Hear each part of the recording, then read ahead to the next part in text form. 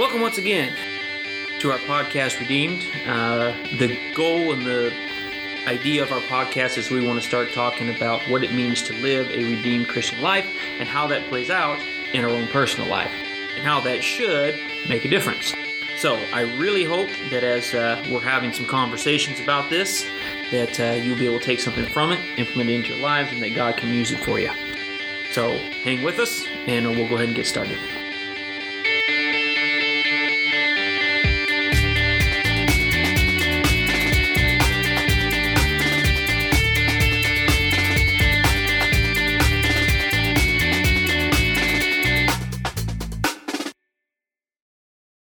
I don't know. And do they really live in igloos? I want to know.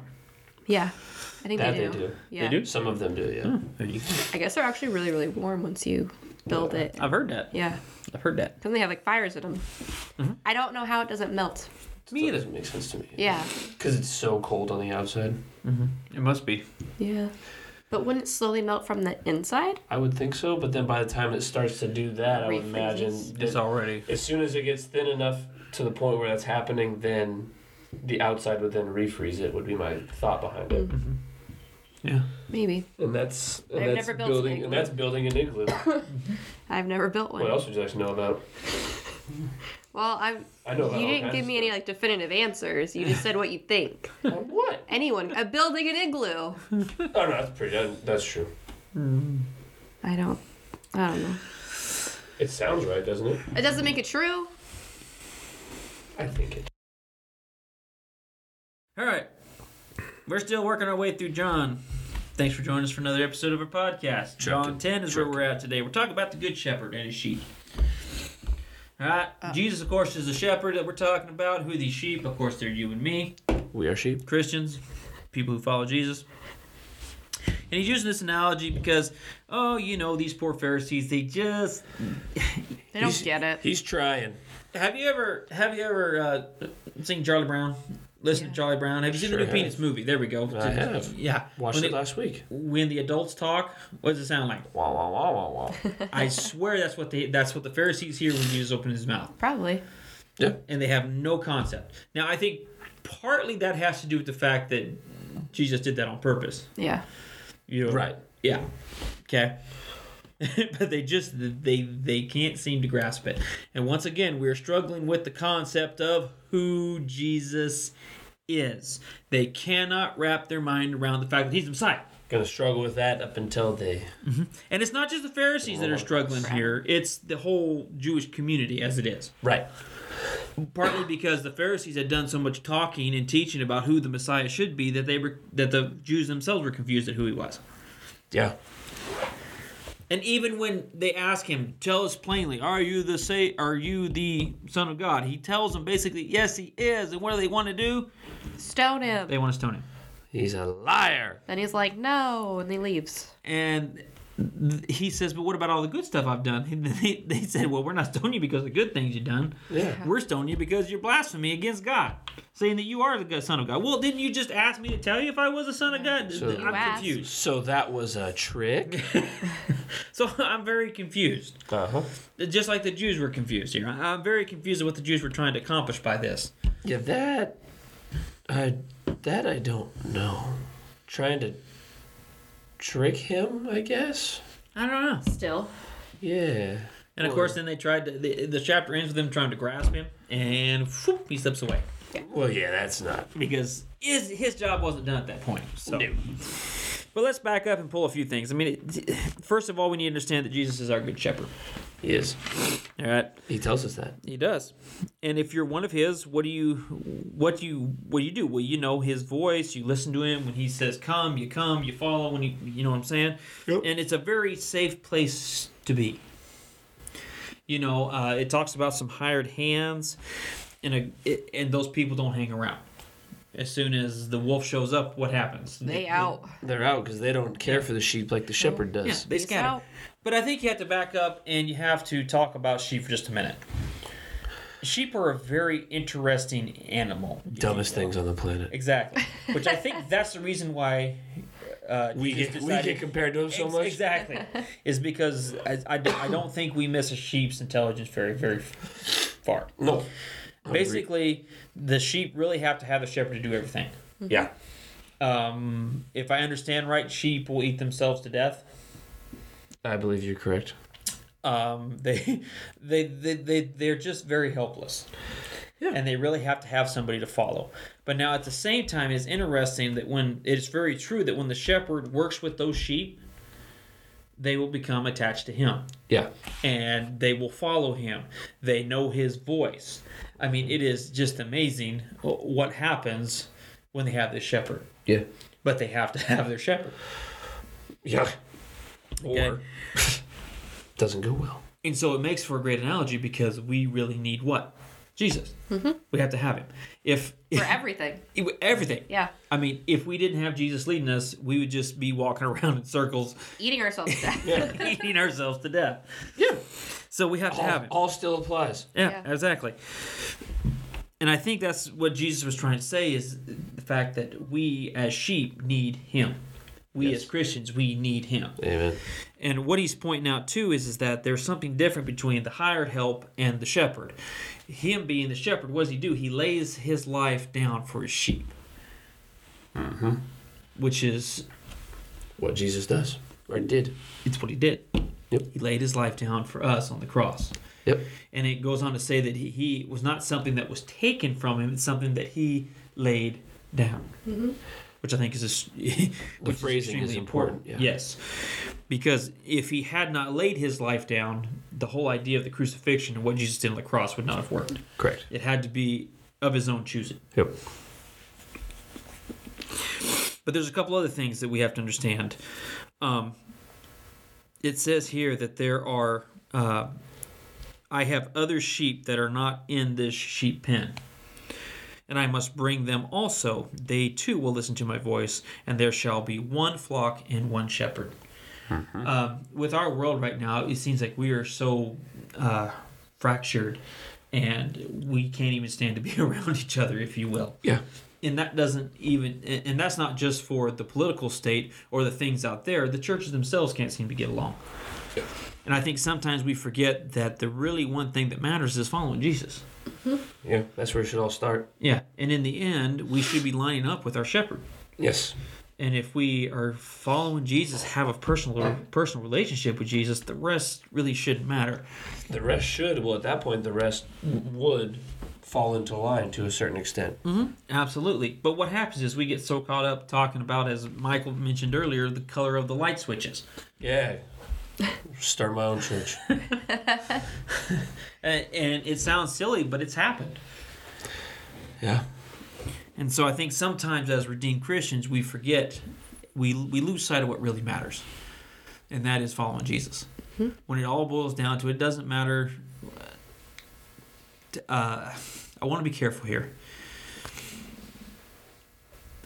I want to make sure that it sounds like that the only thing that matters is a personal relationship with Jesus. And that's what matters. Yes. We can get so sidetracked with everything else that we miss that. When in essence, what it is us getting up every morning, having a quiet time, talking to the Lord, searching Him out, serving in ministry. That's how it works. That's what it boils down to. Everything else takes care of itself after that. Absolutely. Sometimes I think we get a little caught up on a 1 or 2 point Calvinist. You know what I'm saying? I'm not sure Jesus really wanted that. What He's concerned about is you making time for Him in the morning, reading your Bible, praying, and serving the Lord. Yep. Mm-hmm. Let's break it down. To me, that's as simple as it gets. Yeah. And we have a tendency to make these mountains out of molehills, if you will. Yeah. When Jesus really just wants us all to work together as a family of believers and follow Him. And have a relationship with Him. Mm-hmm. Absolutely. And it's that personal relationship with Jesus that makes all the difference. Yep. To be honest, I get a little irritated because it's like the other night I was talking to somebody and he used the word religious. I don't even like to consider myself a religious person. Right. Because religious has so many connotations to it. Negative connotations as well. I want people to understand that what I am is a follower of Jesus. I have a personal relationship with Jesus. Right. And that's what matters. Mm-hmm. Yeah. And I think sometimes we get so caught up on the other stuff that we miss that. I agree. And the rest of it just has to be your conscience with the Lord. Yeah. Yep. If you don't seem to think the Lord has a problem with you drinking, Go nuts. that's on you. It's your relationship with Uh-huh. You know what I'm saying? I'm not going to do it because that doesn't work for me. Right. Yeah. Okay? I believe the Lord has called me to live a little higher standard. Mm-hmm. But at the same time, that's not my job to judge you on that. Because it's not your relationship. Exactly.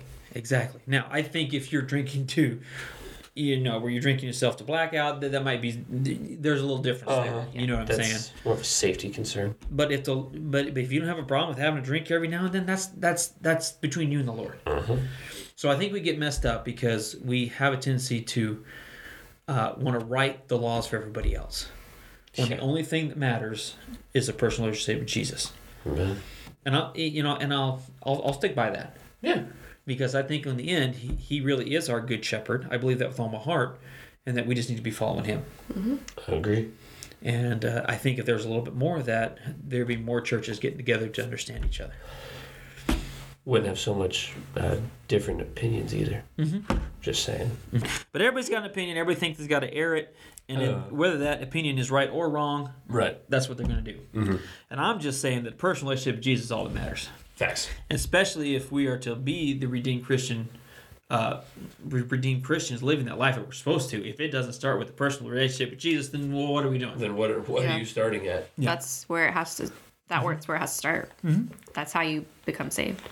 It's that personal relationship that we figure out who our Savior's voice is. So that when he does call, we can go. If we're not... If we know we're how to not, answer. Yeah. If we're not doing the very basic, then we're not even going to know who our shepherd is. Right. Facts. And like I said, the chapter continues on, and they just cannot wrap their head, these poor Jews, they cannot wrap their head around who Jesus is. No, at the end of it, they just say that he was a demon-possessed man. Why listen to him? But there were others in there Yep. that They were heard, divided. and they said, these are not the sayings of a man possessed by a demon. Can a demon open the eyes of the blind? Answer, of course, being no. No. But yeah, I just thought it was interesting that not everybody in the room was blinded there. Some people are starting to wonder. People are starting to figure out, like, hey, wait a second, that kind of made sense. Yeah. And I also want to end on the fact that you're not done until the Lord says you're done. Because all these people are coming at Jesus, and they're fixing to stone him. Oh, this was all fixing to turn bad. And they try to seize him, but what does he do? He just escapes their grasp. He just disappears. He's just gone. He's just gone. And there's multiple times throughout Scripture where this kind of thing happens. And if the Lord's not done with you, then he's going to create the way for you to get out. Yeah. So at some point, we should be as bold as Jesus was. If we know what we're doing, if we have that personal relationship with Jesus, and we're supposed to be sharing like we should, then there might come a time where we're come up against some opposition like this. Now, it doesn't always turn out that way, that they get away. I mean, you can talk to poor Stephen. Yeah, Stephen had a and there's a few others in there that were martyrs for Christ. Yeah. But through their deaths, many people became Christians. One of them was one of the greatest missionaries of the Bible, which was Paul. You know what I'm saying?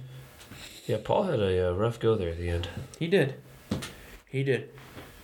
But I just think it's important to bring that in there, that when your time is up, then, or when you've accomplished what the Lord wants you to accomplish, then it is. But until then, don't tell God when you're done. Right.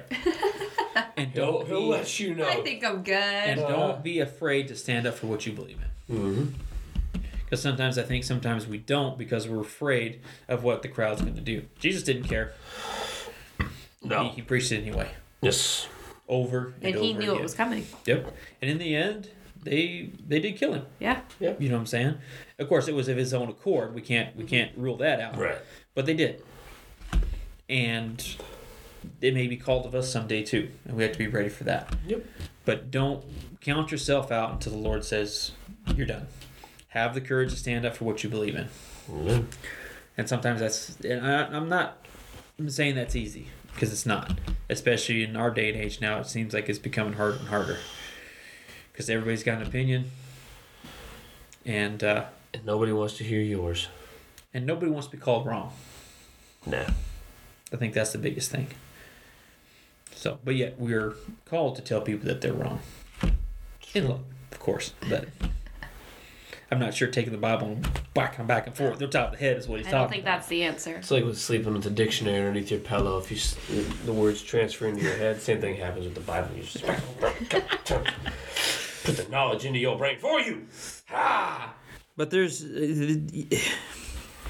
I don't know. Maybe that would work, Michael. Maybe that's what I need to start doing. If I started beating more people up, maybe that would work. Science! I don't think that's the answer. Probably not. I'm going to be the voice of reason here and say I don't think that's the way to do it. We need a little bit more love. A little more love. A little more love. A little more understanding.